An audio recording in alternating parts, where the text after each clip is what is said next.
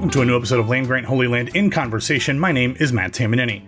On this podcast, we talk to people in and around Ohio State athletics and the sporting world at large to bring you a different insight and perspective to the teams, athletes, and university that you love. On today's episode, we are in conversation with the managing editor of our Indiana sister site, Crimson Quarry, Mike Miller. This week, the 4-0, 9th-ranked Big Ten East leading Indiana Hoosiers will travel to Columbus to take on the 3-0, third-ranked, second place in the Big Ten East Ohio State Buckeyes. This is certainly not the Big Ten marquee matchup that everyone foresaw at the beginning of the season, but it has become the biggest game on Ohio State's regular season slate, and honestly, it's not even that close. In our conversation, Mike and I discuss what IU head coach Tom Allen has done to turn the Hoosier program around, what makes quarterback Michael Penix Jr. so dangerous, how the Indiana secondary will look to corral Justin Fields and his talented wide receivers, and much, much more. All right, with all of that stuff now out of the way, here's my conversation with Crimson Quarry's Mike Miller.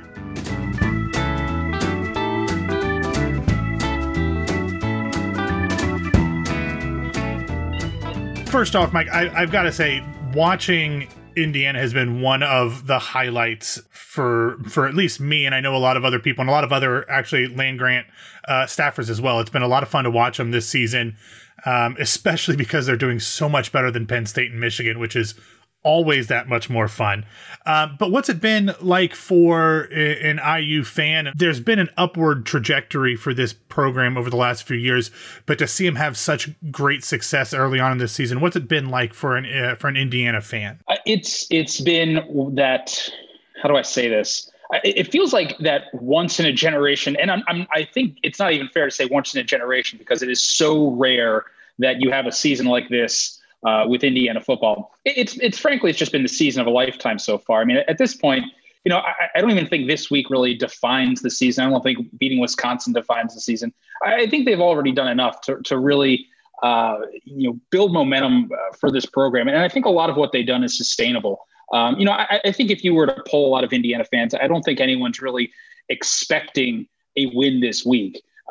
Really what I think a lot of fans wanted to see this year was, how do you make the most of a season like this where you can't really rely on traditional metrics to judge success and failure? I think for a lot of fans, getting some type of signature win, beating the laundry, across the field, beating a Penn State, beating a Michigan, teams that, when those helmets are on the field against IU, it just seems like, it's just one thing after another, building momentum and building, frankly, belief. And I think that's probably the biggest theme of this season so far. There's belief in the locker room. There is belief in base as well. I think fans are seeing a team that for the first time believes in itself and is confident in its abilities and confident in its leadership, at all levels of the coaching staff. It's just a team that's really come together. And I think it's a real tribute to a lot of the work that Tom Allen's done behind the scenes over the last couple of years. It's been frankly, it's been a really remarkable year to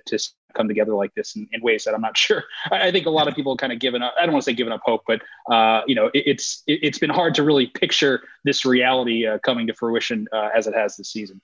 Yeah, I mean, and you mentioned Tom Allen and the work he's done over the years. I don't remember what game it was or even what year it was. It might have been his first or second year in Bloomington. And I just remember something that has been emblematic of who I think Tom Allen is ever since then. But Indiana won a game, and I think it was a fairly big game or a fairly close game. I don't even remember what it was, but it was really raining for most of the game and really kind of nasty weather. And after the game, there weren't a ton of fans left in the crowd, but there were some students like hanging over on the tunnel or wherever it was that he was leaving the field. And Tom Allen, the TV broadcast just showed him like jumping up and down, getting some pretty decent air to give these fans fives that were quite a bit above him. And I was just so worried that he was going to fall and bust his ass, but he did not care. He was just so excited about the win, so excited about the program and the fans and all this stuff. And for me, that's who he's been.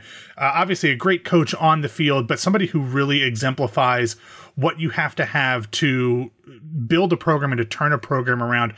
From your perspective, what is it about his leadership and his program building that has, kind of like you said, not only just turned Indiana into a pretty good team during a weird pandemic year, but into a team that could be set up to have a lot of success in the years to come? Yeah, that scene you mentioned, that was the 2018 season. It was the Virginia game. It was the remnants of a hurricane were passing through the Midwest, and it was just, oh my God, that evening was awful. It was just, I think there may have been 8,000 people in the stands. The weather was terrible. It was cold and wet.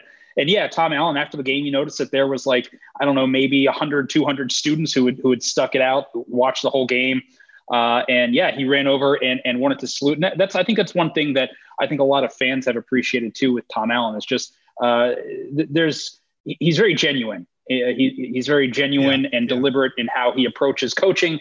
But look, I think that the college football coaching profession is full of some interesting, to say the least, characters, some questionable characters, shall we say. And I think in a lot of ways, Tom Allen is sort of a breath of fresh air, not just for Indiana fans, but I think for college football in general, to see a guy who is just a genuinely good guy and he cares about his players. And to your question, when Tom Allen was hired in 2016, he was coming to a program that, you probably know from watching, Indiana from afar. Indiana just never had a defense for going on, decades, multiple decades. Just no semblance of defensive planning, consistency, It was a mess. And what he did was, it was actually interesting. So Kevin Wilson was the head coach at the time, and he asked him, I think the conversation went, they didn't even talk about scheme. They talked about, well, how would you approach this? How would you do this if I hired you as my defensive coordinator? And Tom Allen said, it's all about belief. It's about trust. And so Tom Allen gets the job. He comes in. The first thing he does is not, change up the scheme, change up things and, assert his kind of plays. He called every member of the defense, scholarship, walk-on players alike, called them all into his office one at a time for individual meetings. Some were 15 minutes, some lasted an hour, whatever it was. He sat everybody down and just wanted to get to know them personally, because his whole approach was, I can't get these guys to believe in themselves until they believe in me. And so he was just trying to establish trust, get to know them on a personal level. And I think from a very early point in that 2016 season, guys really just bought into Tom Allen, the man, even more so than the coach. Yeah, he knows what he's doing as a coach. He's an accomplished coach, and everywhere he's been, there's been turnaround with the positions he's led. But I think when he came to Indiana, coming to a group that had been so beaten down mentally, I mean that was really the big thing. It was just such the mental strain. I think that losing and being told that you're terrible and having the numbers to back that up and showing that you're terrible. Yeah. I think that really weighed on those guys, and having a guy come in here with a totally fresh approach that really, embraced sort of that parental approach to coaching. I think a lot of guys bought in. And so there's just over the last 2 years, there has just been this bubbling sense of belief. And you started to see it on the other side of the ball on offense. When he took over as head coach, he was doing the same things and meeting with guys and getting to know them on individual levels. Now, I'm sure there are other coaches who do things like that, around the country. But I think just with Tom Allen and his personality and just being the genuine guy that he is, I think that really resonates with folks. And I really think that's another reason why, he's able to get some of the recruits he has. Like it's, Indiana's now recruiting at a level where they're, I think anytime you can get inside the top 50 recruiting wise, top 40 recruiting wise, you're doing a heck of a job at Indiana. And he's done that. And I think a lot of his success in recruiting is being able to go into homes and talk to parents and have, families visit the campus. And for those families to get to see that, this is a good guy. And I always feel weird talking about Tom Allen and these again, because, I think as we've seen across college, coaching these guys a lot of times put on an act and they're trying to sell you something that's not always there to be sold. But again, with Tom Allen, I think that I've seen it over the years, just being close to that program. And also just the stories that have come out of it. It does, I think, come from a genuine place. And I think, again, it's not just a football thing. It's not just a scheme thing. I think with Tom Allen, it really is just a human being thing. It's a genuine human connection thing that I think through his emotional and individualistic approach to coaching, I think he's found a way to get the most out of his players. Yeah, absolutely. I imagine that Tom Allen's approach to things might have been quite different than what some of those players were used to with Kevin Wilson. But let's turn to like what's happening on the field.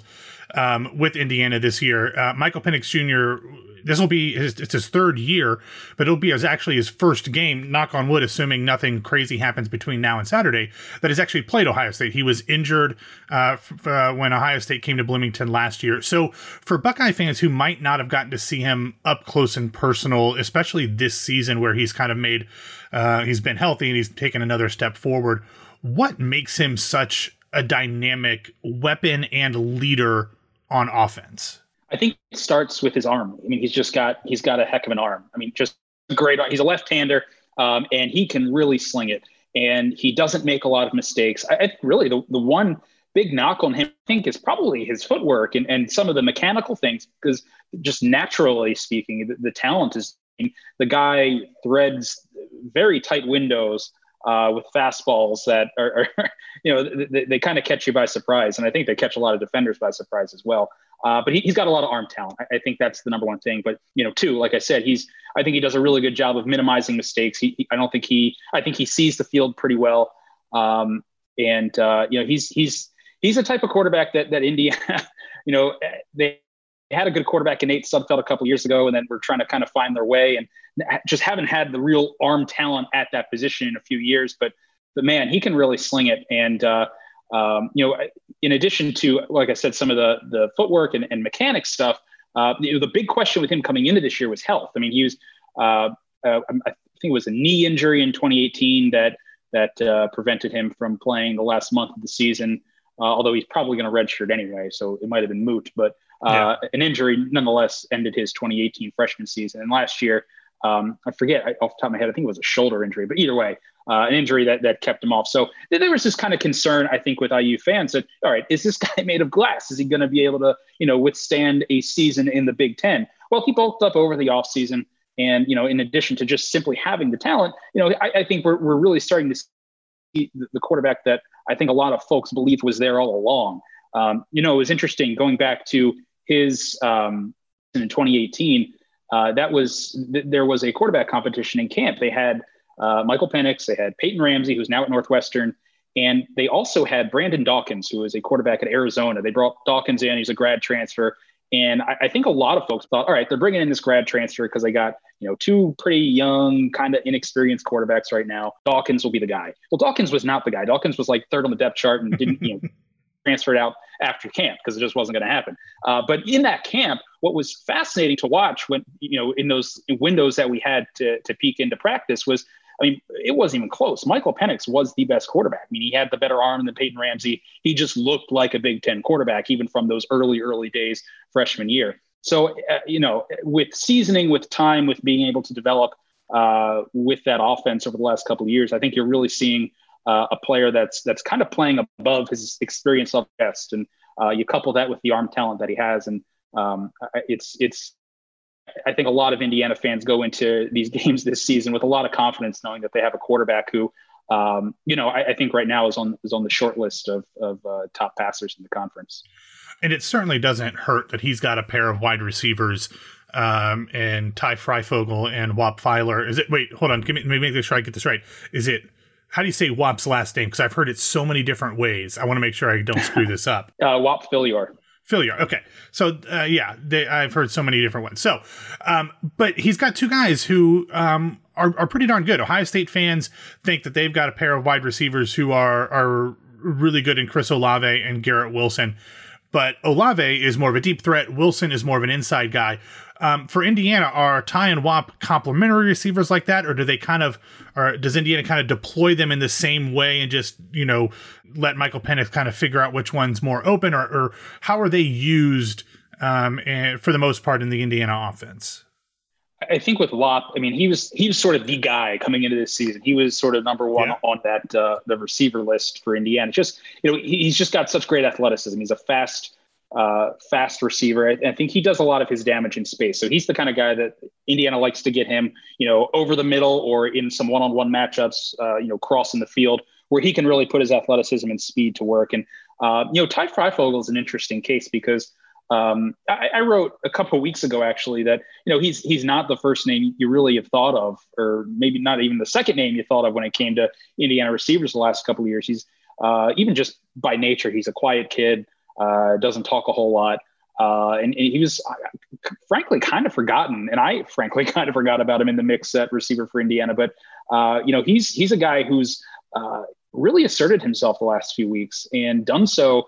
I don't want to necessarily say it's a surprise, but it's kind of been a surprise. It's you're seeing a guy who's, showing an ability to stretch the field, win one-on-one matchups with some physicality in there as well.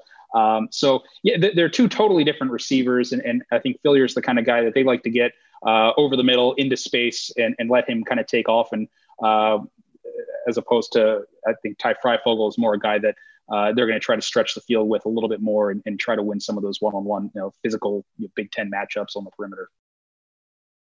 It's interesting because when I'm going through and looking at Ohio State and Indiana as two, honestly, Indiana is the leader in the Big Ten East right now because Ohio State is short one game, but they are similar in a lot of ways. Not only are they kind of pass first offenses, but neither of them are necessarily great in the running game. I think Ohio State's racked up a few more yards just by virtue of repetition, but neither one of them have a great rushing yards per attempt or anything like that. Is there anybody outside of the passing game and the wide receivers? Is there maybe a tight end or a running back who can make a difference and make an impact, even if it's just, one or two plays here or there throughout the game for Indiana? Yeah, and that's a really interesting part of those two positions you mentioned, tight end and running back. It's really interesting because I think the coaching staff, they really like the personnel they have at those positions, but for a number of reasons, I just don't think they've seen guys at those spots really surface consistently. You look at tight end, Peyton Hendershot, I think is a guy who they believe has, next level upside. I think we really saw it last year. I think we saw a player who, again, was tapping into that potential, a real athletic pass catching threat, down the field. This year, it just feels like drop been something that have really hurt Peyton Hendershot for the bulk of the season. He's just not really been that go-to, consistent, even, safety valve, if you want to call him that you thought he might be going into the season, coming off a year where he's, I think, all Big Ten at some level, and really showing that he had, some of the tools that could get him to that next level. So it's just not really been there consistently at the tight end position as far as production in the passing game. But I think that they like the options that they have. It's really an interesting position, or at least I thought it was going to be coming into the season. Again, they have for the first time, I've been covering this program in various capacities for 8 seasons now. Really, in that span, it's hard to think of a time when they've actually had, more than one or two tight ends that they can really trust, and more than one or two tight ends that are actually interesting and have some really intriguing upside. But they really do this year. But just for whatever reason, really haven't seen it consistently show up in passing game production. But then, in the backfield or at the running back positions, again, it's a situation where I think that they like the players that they have. I mean, they have a guy, Scott, who has really been the workhorse the last couple of years. Just, he's a real physical back, just, really, good north-south type of runner, real strong and physical. And then you have Samson James, who I'm guessing probably some of your readers and fans would probably be familiar with, a guy who flipped his commitment to Indiana a couple of years ago. And he's got a little bit more wiggle and twitch to him. He can do some things that aren't really in Stevie Scott's toolbox per se. So they like what they have there, but running game just hasn't surfaced consistently. And I'm not sure I know how to effectively and honestly diagnose it, other than to just say that. But with that, they've had some injuries on the offensive line. I mean, last week, the entire starting left side of the line was out for undisclosed reasons. Read into that what you will. But they didn't have those guys available. Offensive line, I think, was a question mark coming into the season anyway. I think you'd like to have 8-9 guys, and I think you probably felt they had about 6. You got some intriguing young guys, but guys just who aren't really equipped to really contribute, at the Big Ten level right now. They like their starting guys, I think, but again, it's just not really been there consistently. Their right tackle is a guy who they won a tight recruiting battle with. I think it was Mississippi State. It's off the top of my head. I might be wrong, but a guy who they really like and really think has NFL upside. He's only a sophomore, but he has not been great so far this year. And again, he's at right tackle. He's protecting Michael Penix's blind side this year. They flipped him from left where he was last year with Peyton Ramsey. But anyway, yeah, it's the offensive line just it hasn't been great. But then again, on the flip side, there have been moments where we've seen, I think, some really encouraging signs with the Indiana running game. I mean, you go to the Michigan game, and I mean, that was a game where Indiana just beat the brakes off of Michigan. It really was not a close game at all. No. And we saw something you just don't see in an Indiana-Michigan matchup, which is at the end of the game, Indiana was just grinding it out and just asserting their will on the line. And that is a matchup where, as you well know, because it's very similar to the Ohio State matchup, but it is a matchup where Indiana just never has that physical advantage. And they just asserted it late in that game, grinding out that Michigan win, on the ground. And it was very surprising given, some of the inconsistencies we've seen up front, and coupled with the fact that, it's Michigan on the other side of the line. So the running game, I think it's been there in fits and starts, but just consistently. And, it hasn't really shown up early in games. And I think that's really what a lot of folks are hoping to see on some level is, again, can that running game show up a little bit earlier? And really, can it show up in more consistent doses? Because it just hasn't been there, in that way so far. Yeah, the way that Indiana wore down Michigan was an absolutely beautiful sight to behold, and I will thank them for giving that to us early in the season for many years to come. But just a couple more questions here I want to wrap up with. I mentioned the fact that Ohio State, like Indiana, doesn't do much in the running game. It's kind of just there to say, hey, don't forget we can run the ball, but it's really all about Justin Fields and passing for Ohio State. But Indiana is only allowing like 210 yards passing per game, which is like more than 90 fewer yards than Ohio State is averaging on offense through the air. So what is it that the IU secondary has done this season to keep passing attacks under control? Is it just athletes? Is it scheme? What is it about the back end of the Indiana defense that has been able to keep passing defenses under control, especially in the fact that Indiana's 4-0. So you imagine that a lot of the opposing offenses are going to have to throw late in games to try to catch up. Yeah, I think it's a couple things. One, I think is depth. And depth is something that this Indiana team on both sides of the ball is experiencing at levels that they've just not seen since maybe 1993. I mean, it's been so long since this program has been able to boast, a two deep that they actually feel good about and not just paying lip service to. I mean, I think they really have, guys backing up other guys up at virtually every position who they feel confident in. So depth, I think, is something that has really helped them being able to rotate guys in and out. But also pressure has been something that Indiana's been able to put on opposing quarterbacks pretty consistently. And it's been pretty surprising, to be quite honest with you. I mean, they're getting a little bit of a push up front, but they're doing a really good job of, getting a pass rush in ways that may not have been forecasted coming into the season, shall we say. I mean, they're blitzing corners. They're, I think, disguising coverages really well. It's I think just the whole approach by defense coordinator Kane Womack and certainly Tom Allen has a say in all of this too. Has really paid off well. Again, I don't think Indiana, up front is going to win a ton of battles, but they got some intriguing guys. I mean, Jerome Johnson's a guy who's getting some pressure. James Head's another guy on the edge that has sort of a Big Ten body, a Big Ten makeup about him. And then too, just, with the corner like Tywan Mullen, who's so good in coverage and also showing that he can be effective in blitzing situations. I think that's opening up a different dimension to this Indiana defense that, again, we just have not seen in so long, if ever.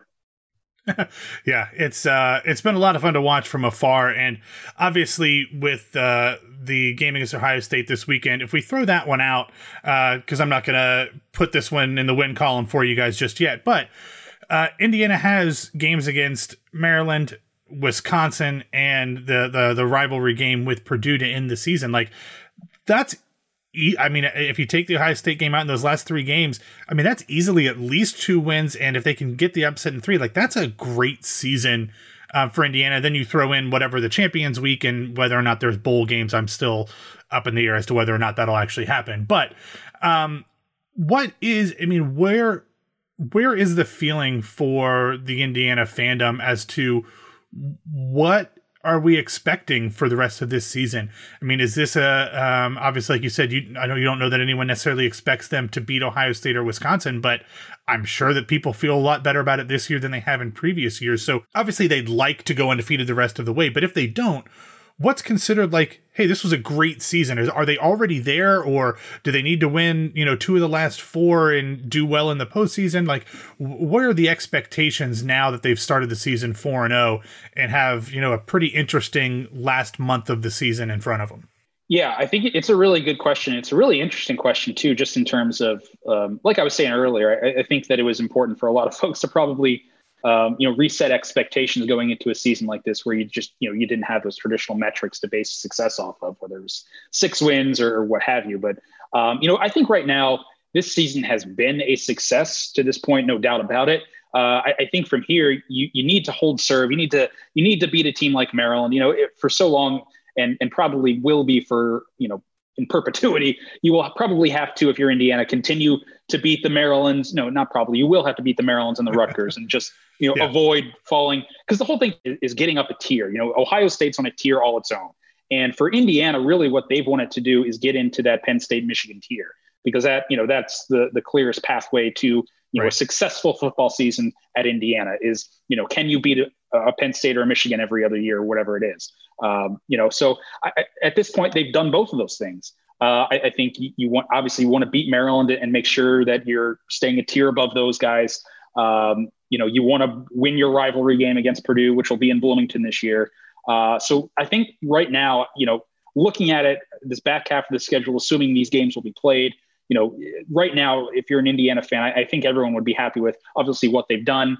But from now, I think it's, beat Maryland, beat Purdue, and beat the team that you're matched up with from the West during Champions Week. Because I think it's a 3, I don't want to say 3-team race, but I think there's 3 really good. I mean, Ohio State's elite. Ohio State's the best team in the league. But then you have Indiana, Wisconsin. And after that, there seems to be a bit of a gulf in terms of, who's next best in the Big Ten right now. So I think for Indiana fans, what would constitute a really successful, good season would be, again, to get 3 more wins, and then kind of see what happens in bowl season. But beat Maryland, beat Purdue, and win that crossover game next month too.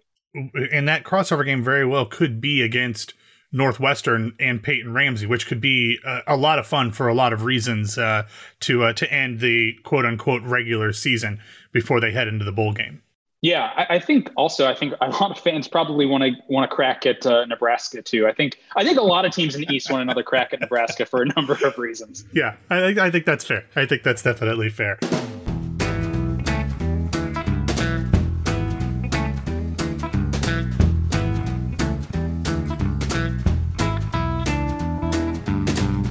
Thank you for listening to this episode of Land Grant Holy Land in Conversation. Also, thanks, of course, to Mike Miller. You can follow him on Twitter at Mike Miller STL, and you can follow Crimson Quarry at, Crimson Quarry. If you are finding this episode on landgrantholyland.com, please subscribe wherever you get your podcasts. We are releasing a different podcast episode almost every single day of the college football season with vastly different focuses and perspectives. I guarantee you will not find an Ohio State podcast feed, for better or for worse, quite like ours. Also, don't forget to follow Land Grant Holy Land on Twitter at LandGrant33. You can find me at BWWMatt. Thanks for listening. We'll talk to you soon. And as always, go Bucks.